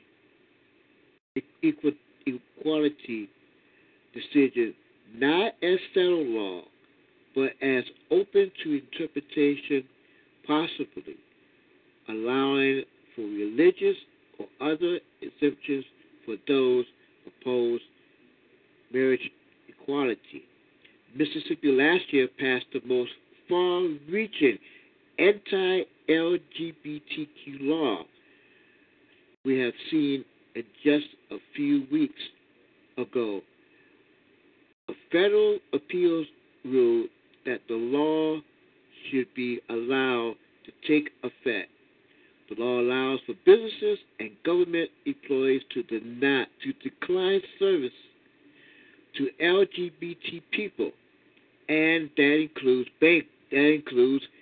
bakers, florists, county clerks, and other government employees based on religious beliefs.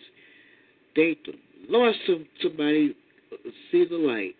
It allows for discrimination in housing and employment against same-sex couples for many, oh goodness, same-sex couples or any individual within a same-sex couple, same-sex couple. Businesses and governments under the law can regulate where transgender people go to the bathroom. The law allows mental health professionals and doctors and nurses and clinics to turn away LGBT individuals.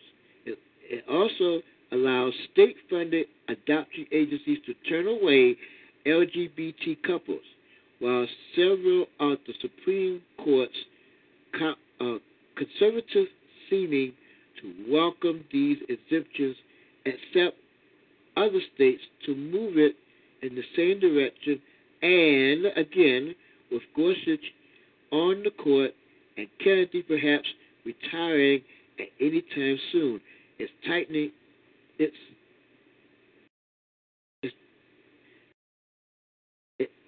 this is so good. This is so. When I saw this, I was going,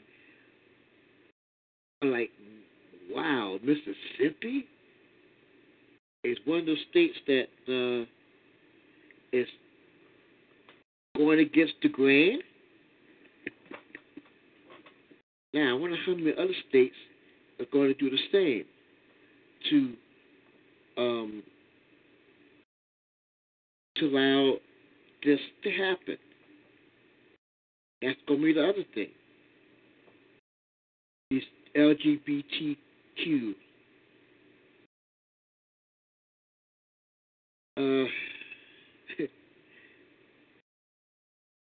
My goodness. My goodness.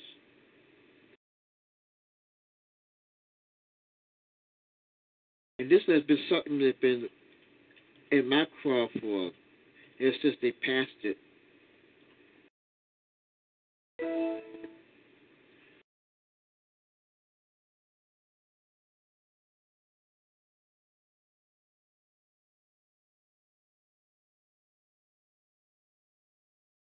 Another thing, I'm glad they're doing this that way. Like that article says, bakers, county clerks, anybody from government, and I'm hoping ministers. I hope they include ministers as well. Can reject this. So I'm glad this will happen. If you want to see this article, if you want to learn more about this article, it's in Yahoo. You could go to Yahoo and find this article, and it has other articles as well. Good articles. They start to have some very good articles in on Yahoo. That's newsworthy and worth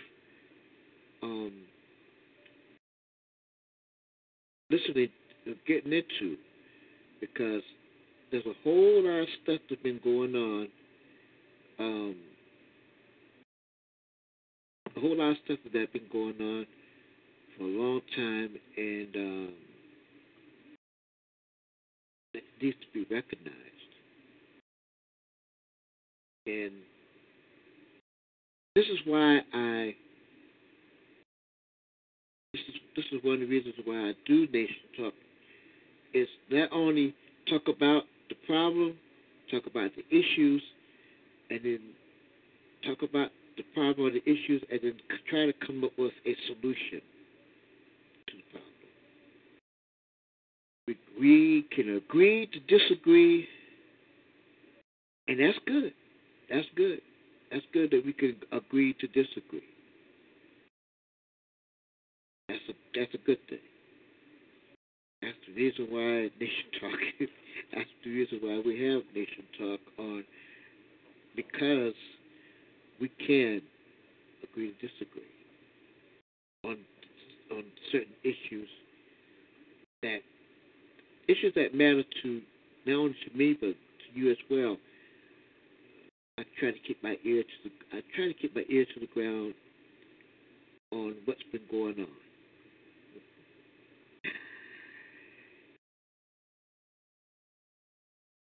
Now, all this summer we've been doing, for the last few weeks now, we have been doing a special segment called Blank on Blank. It's presented by PBS Digital Studios. It has lost interviews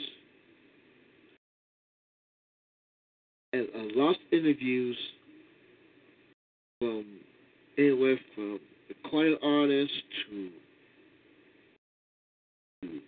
scientists to writers that you wouldn't hear. And so PBS was so gracious enough to have this, and it's a pleasure for me to do this. That way, you can hear something a little different.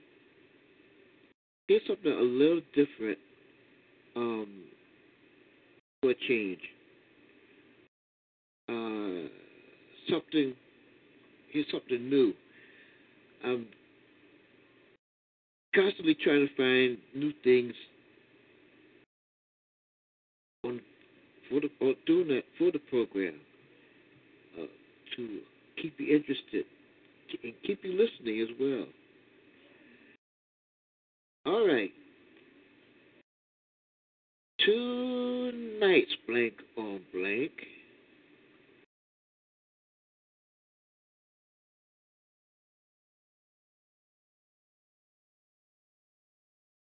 is,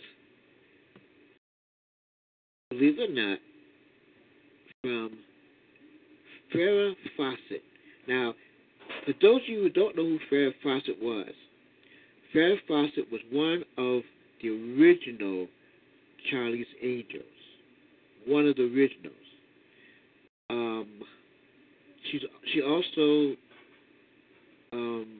her and, I can't think of the guy's name now. His last name is Majors. But they were a couple for a long time. Unfortunately, she passed away like the same time as Michael Jackson did, and it was a big shock to everybody. It was Michael Jackson, it was Farrah Fawcett, and then Michael Jackson. I think it's one or the other. But this is a blank on blank, lost interview from her on Stiletto Power. Give a listen to this. I find these interviews interesting because you hear stuff, you go, wow, I didn't know, never heard about that from that person. So here it is, Blank on Blank on Farrah Fawcett, one of my favorite angels. So I turned around and I said, listen, I'm having a problem with men right now, okay? I don't like men very much, so shut the f***, get away from me, because I am in a pissed off mood. And he just went, okay.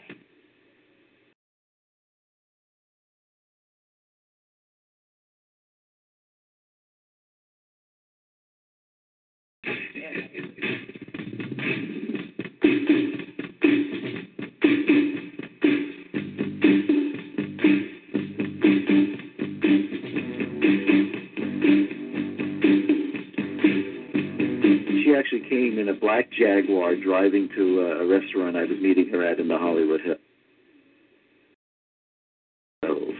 And she was 47 years old. She was still very attractive. She still had that dynamic smile. And the story that really, she told me, was a turning point for her was this story in the taxi, because she said that it proved to her that she wasn't to be taken lightly, and that she was not a Charlie's Angels airhead, basically. Farrah was doing Extremities, the play off-Broadway in Manhattan, and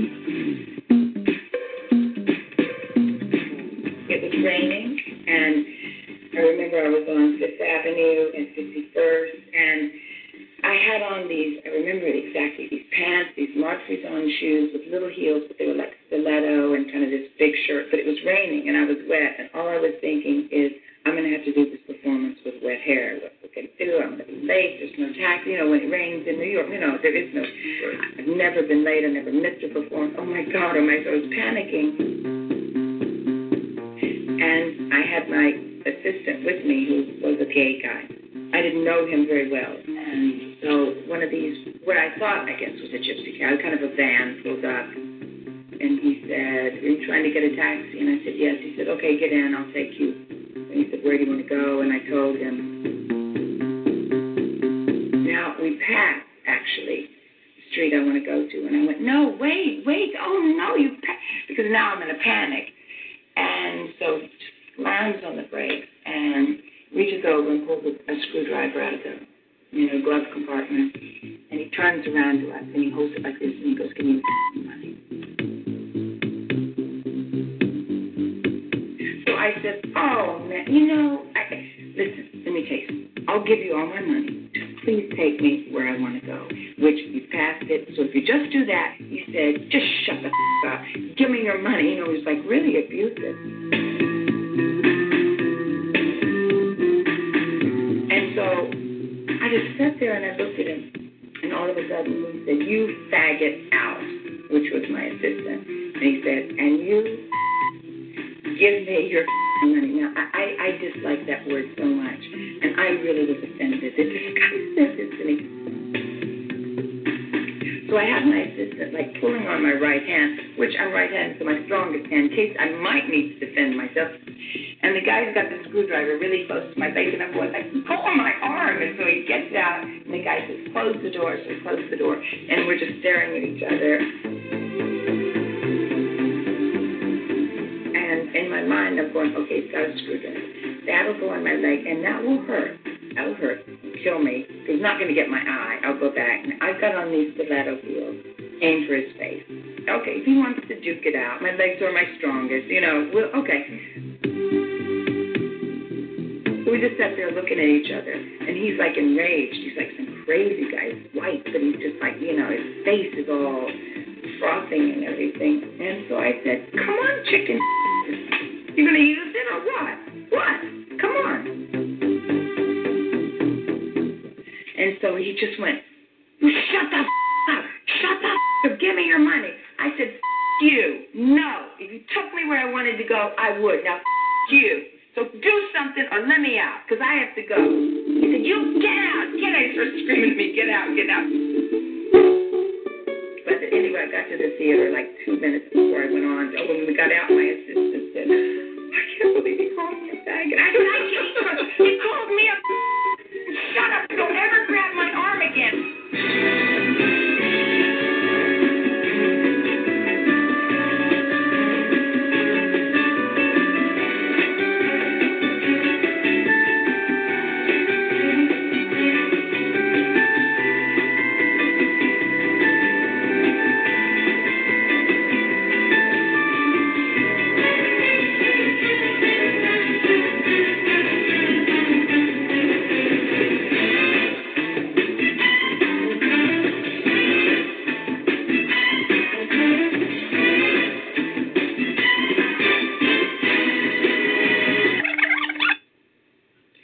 Never underestimate a Charlie's Angel.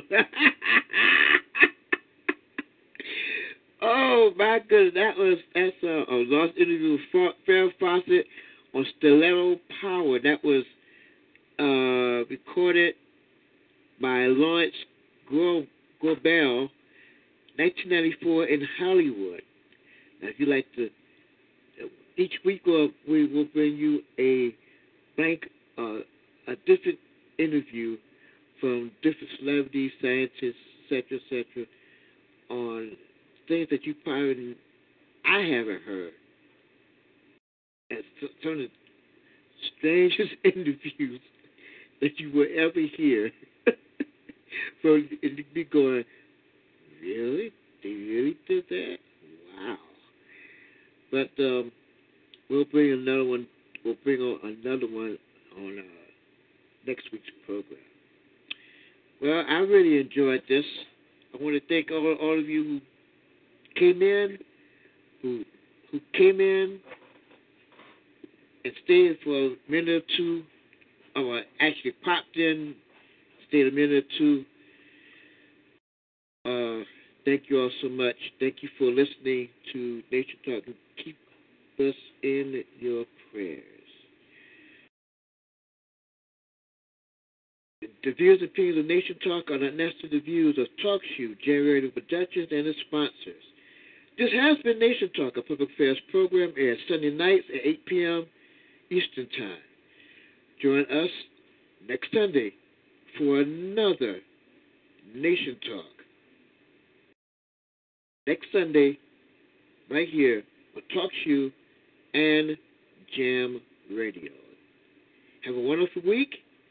God bless you, and good night.